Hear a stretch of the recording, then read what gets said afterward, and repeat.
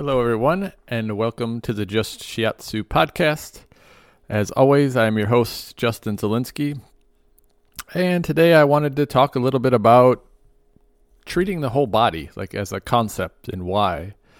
I think as I've been studying more intently over the last few months, I've come to get deeper understanding of some things, and I wanted to share that with you and express the importance of why we treat the whole body. Like in a shiatsu treatment, you're going to get pretty much a full body treatment, and why we don't just focus on the area of concern. There can be some dangers with just focusing on the area of concern and actually missing what might be the real cause of the issue. But to understand this fully, I think we need to go over just a couple concepts in Chinese medicine. So the first thing we probably need to realize is that for something to come in and disrupt the functioning of the body, first we have to exhaust ourselves. So we have to work very hard, burning our resources internally beyond what would be the normal capacity of the body. And unfortunately, in the world we live in today, no problem, right? Everyone's overworking themselves. Everyone always seems to have something to do, and we rarely have time to rest. So this can be pretty easy to achieve in our modern world. So today I am just going to kind of talk. Usually I have some notes in front of me to keep me on a structured path. I'm going to actually just try and talk a little more freely without trying to keep myself structured. And hopefully it seems a little more dynamic. And hopefully I'm not jumping all over the place to make sense of stuff. But let's return again to this idea of disease, right? We exhaust ourselves. This leaves room for something to move into the body, right? It no longer has its full expression of energy, its full expression of yang and yin movement in the body, which allows things to move in. As we know in Chinese medicine, health is defined by having the proper amounts of yin and yang in the body, which then won't allow anything to enter into any space because it's all filled up with that sort of proper movement. But when we do exhaust ourselves and create these deficiencies on the exterior, this allows things to move into the body. And when these things move in, they can disrupt the flow of qi in the body. But they do follow a specific path of entry when coming from the outside of the body. So when things start to enter the body, they first have to pass through the skin. So this is kind of the first line of defense in the body. And we could say it's through the pores opening and closing. So when things get in this first layer, right, they enter through the skin, they get in this very superficial layer of the body right underneath the skin.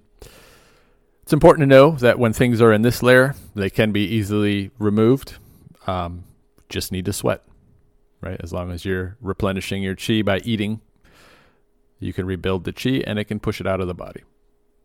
Also, when this happens, it's also very subtle. So the way this is described sometimes is that the person won't even realize something has entered the body at this point. So when it's just entered through the skin layer, there might be no signs or symptoms other than, say, someone who's a skilled practitioner in feeling the movements of the body might notice a distortion in that area. But other than that, the person who actually received this influence from the outside probably will not notice the feeling themselves. Once it gets into this layer, it then can start to move deeper in the body. So the way this is explained, when something sits in one of these layers for a while, it then starts to work its way a little bit deeper into the body. So the next layers we could think of are the more deeper vessels of the body or the muscle layer. They're kind of the same aspect. So there's this space in between the channels and the skin where qi can freely move to the outside and back to the inside. And this is where the vessels and the muscles or the flesh kind of are. And things can get stuck in between, moving between these layers.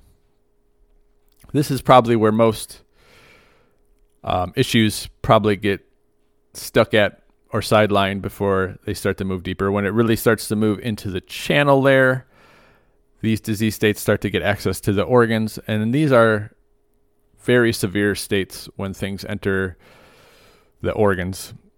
And the channels even kind of will reflect even more severe sort of things. So, when it gets into the organs, we're talking about life-threatening sort of functions being disrupted.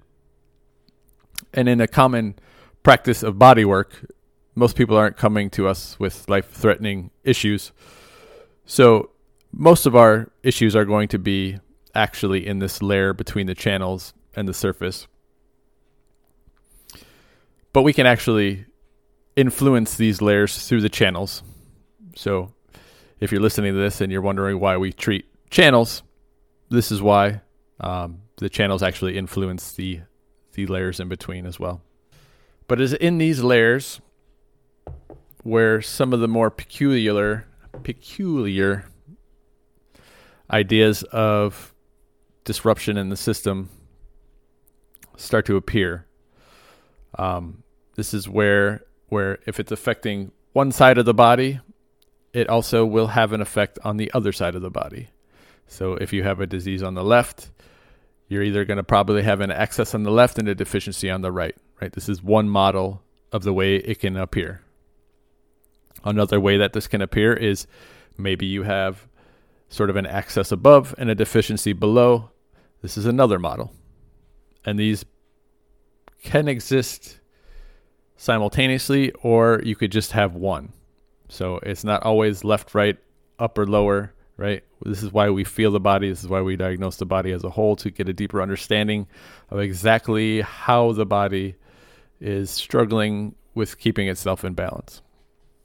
And of course, we get the relationships of the internal and external. When we are feeling the body, we are measuring the external. And by understanding the external of the body, we also understand the internal. So when the external appears to be the issue and it's excessive, we know that the internal issues are insufficient. Right? So the body's always in this balancing act between these sort of dynamics. But we don't exactly always know which dynamic it is right off the bat, so we have to feel the body as a whole, right? So this is part of why we do a full body treatment, so that we can understand exactly how things are moving through the body and how we can help influence them back to a balanced state. But the one really peculiar thing that I found very interesting when I was reading through the classic Suen specifically, there's a chapter on misleading piercing, which is this idea that you can affect something from a very distal area, right? And there's a lot of dynamics with point work and stuff like that that's done with needles. But again, my expertise is not in point work and needles. It's in understanding the feeling in the meridians and correcting that sort of harmonious movement inside. And the interesting thing here is that when we use distal areas, sometimes that's where the actual disorder is, even though it's reflecting somewhere else in the body, right? If you've looked at some of the other forms of body work, like there's these whole systems where people get focused on all these fascial connections in the body, right? Which can pretty much mean like anywhere else on the body can affect anywhere else on the body, just due to the tensegrity of all the fascial connections within the body. It's kind of the same concept, except for we're talking in Chinese medicine terms, so we're more interested in movements and how movements are being inhibited as opposed to the physical connections of the body. So I was always intrigued with this because I had some teacher point out to me that he had once corrected an issue in the neck by touching a spot on the foot. I understand the dynamics that if you have too much excitement above, if you work the lower legs, you can start to bring some of that movement down into the body and it will balance it that way.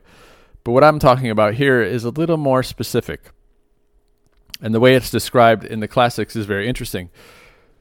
So they call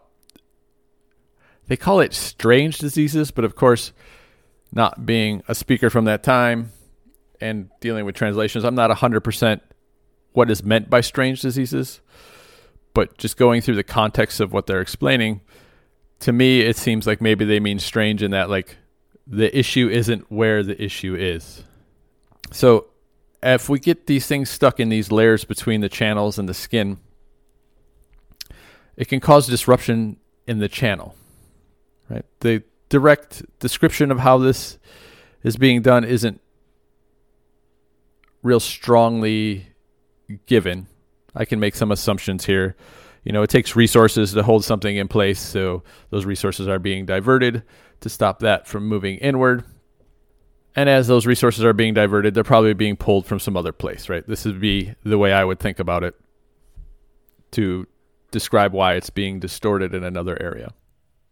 So what they talk about is this strange movement. So like in that instance I talked about, the person was complaining about pain in their neck from what I remember.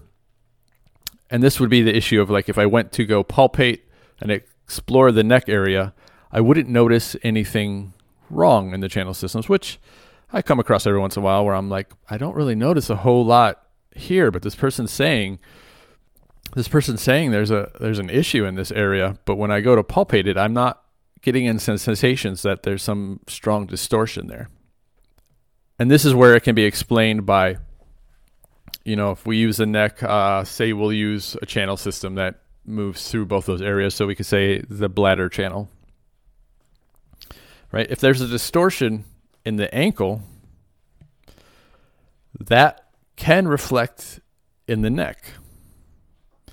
And the even more peculiar thing about this idea of misleading piercing that's in the classics is they say if the distortion they're feeling but isn't in the channel, say is in the neck on their left side, this real distortion is probably in the ankle on the right side, right? In this specific example.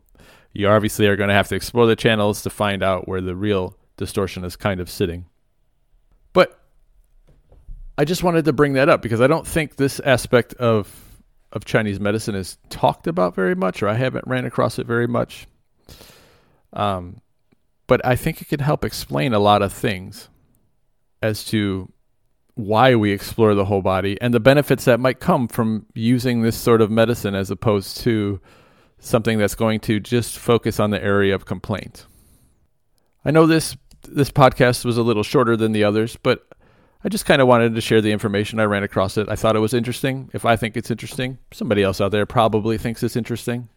And again, I'm always just trying to give people a different way to look at their body, especially through this lens of Chinese medicine and the motions within our bodies and how maybe we can view the body in multiple ways to find the correct path for healing for ourselves, for our friends, right?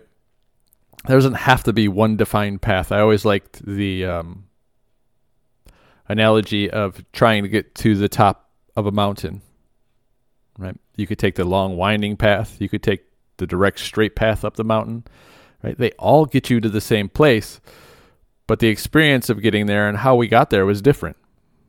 And I like to think about medicine that way. I like to think that everyone kind of has a path they're offering, and not every path is right for everyone. But some paths are worth exploring. So I hope in some way that helped maybe bring some enlightenment to an issue or an experience you had, or gives you a new hope in something maybe you're dealing with that haven't had much positive movement with. As always, I'm never quite sure when I'm going to feel motivated to share something with the world so they can decide if I'm right or wrong. But I do hope that whenever I decide to speak again, you'll come along for the journey.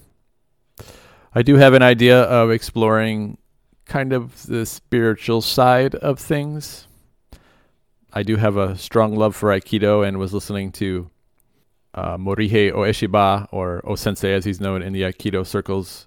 There's a book written on some of his sayings called The Art of Peace, and in it I realized there was a lot of stuff in there regarding spiritual contexts, and I think that applies a lot to Chinese medicine, especially because they're always talking about getting the spirit in order, either both from the receiver's aspect and the giver's aspect. So both of us need to bring our spirit into the practice to get the results we're looking to get. And I wanted to explore some of those writings and just kind of reflect on them and see if I can make connections between, some spiritual statements and Chinese medicine. So if that sounds interesting, keep your eyes and ears open for whenever I go ahead and record that one. But until we meet again, and as always, I hope you have a great time. Enjoy yourself. Thanks.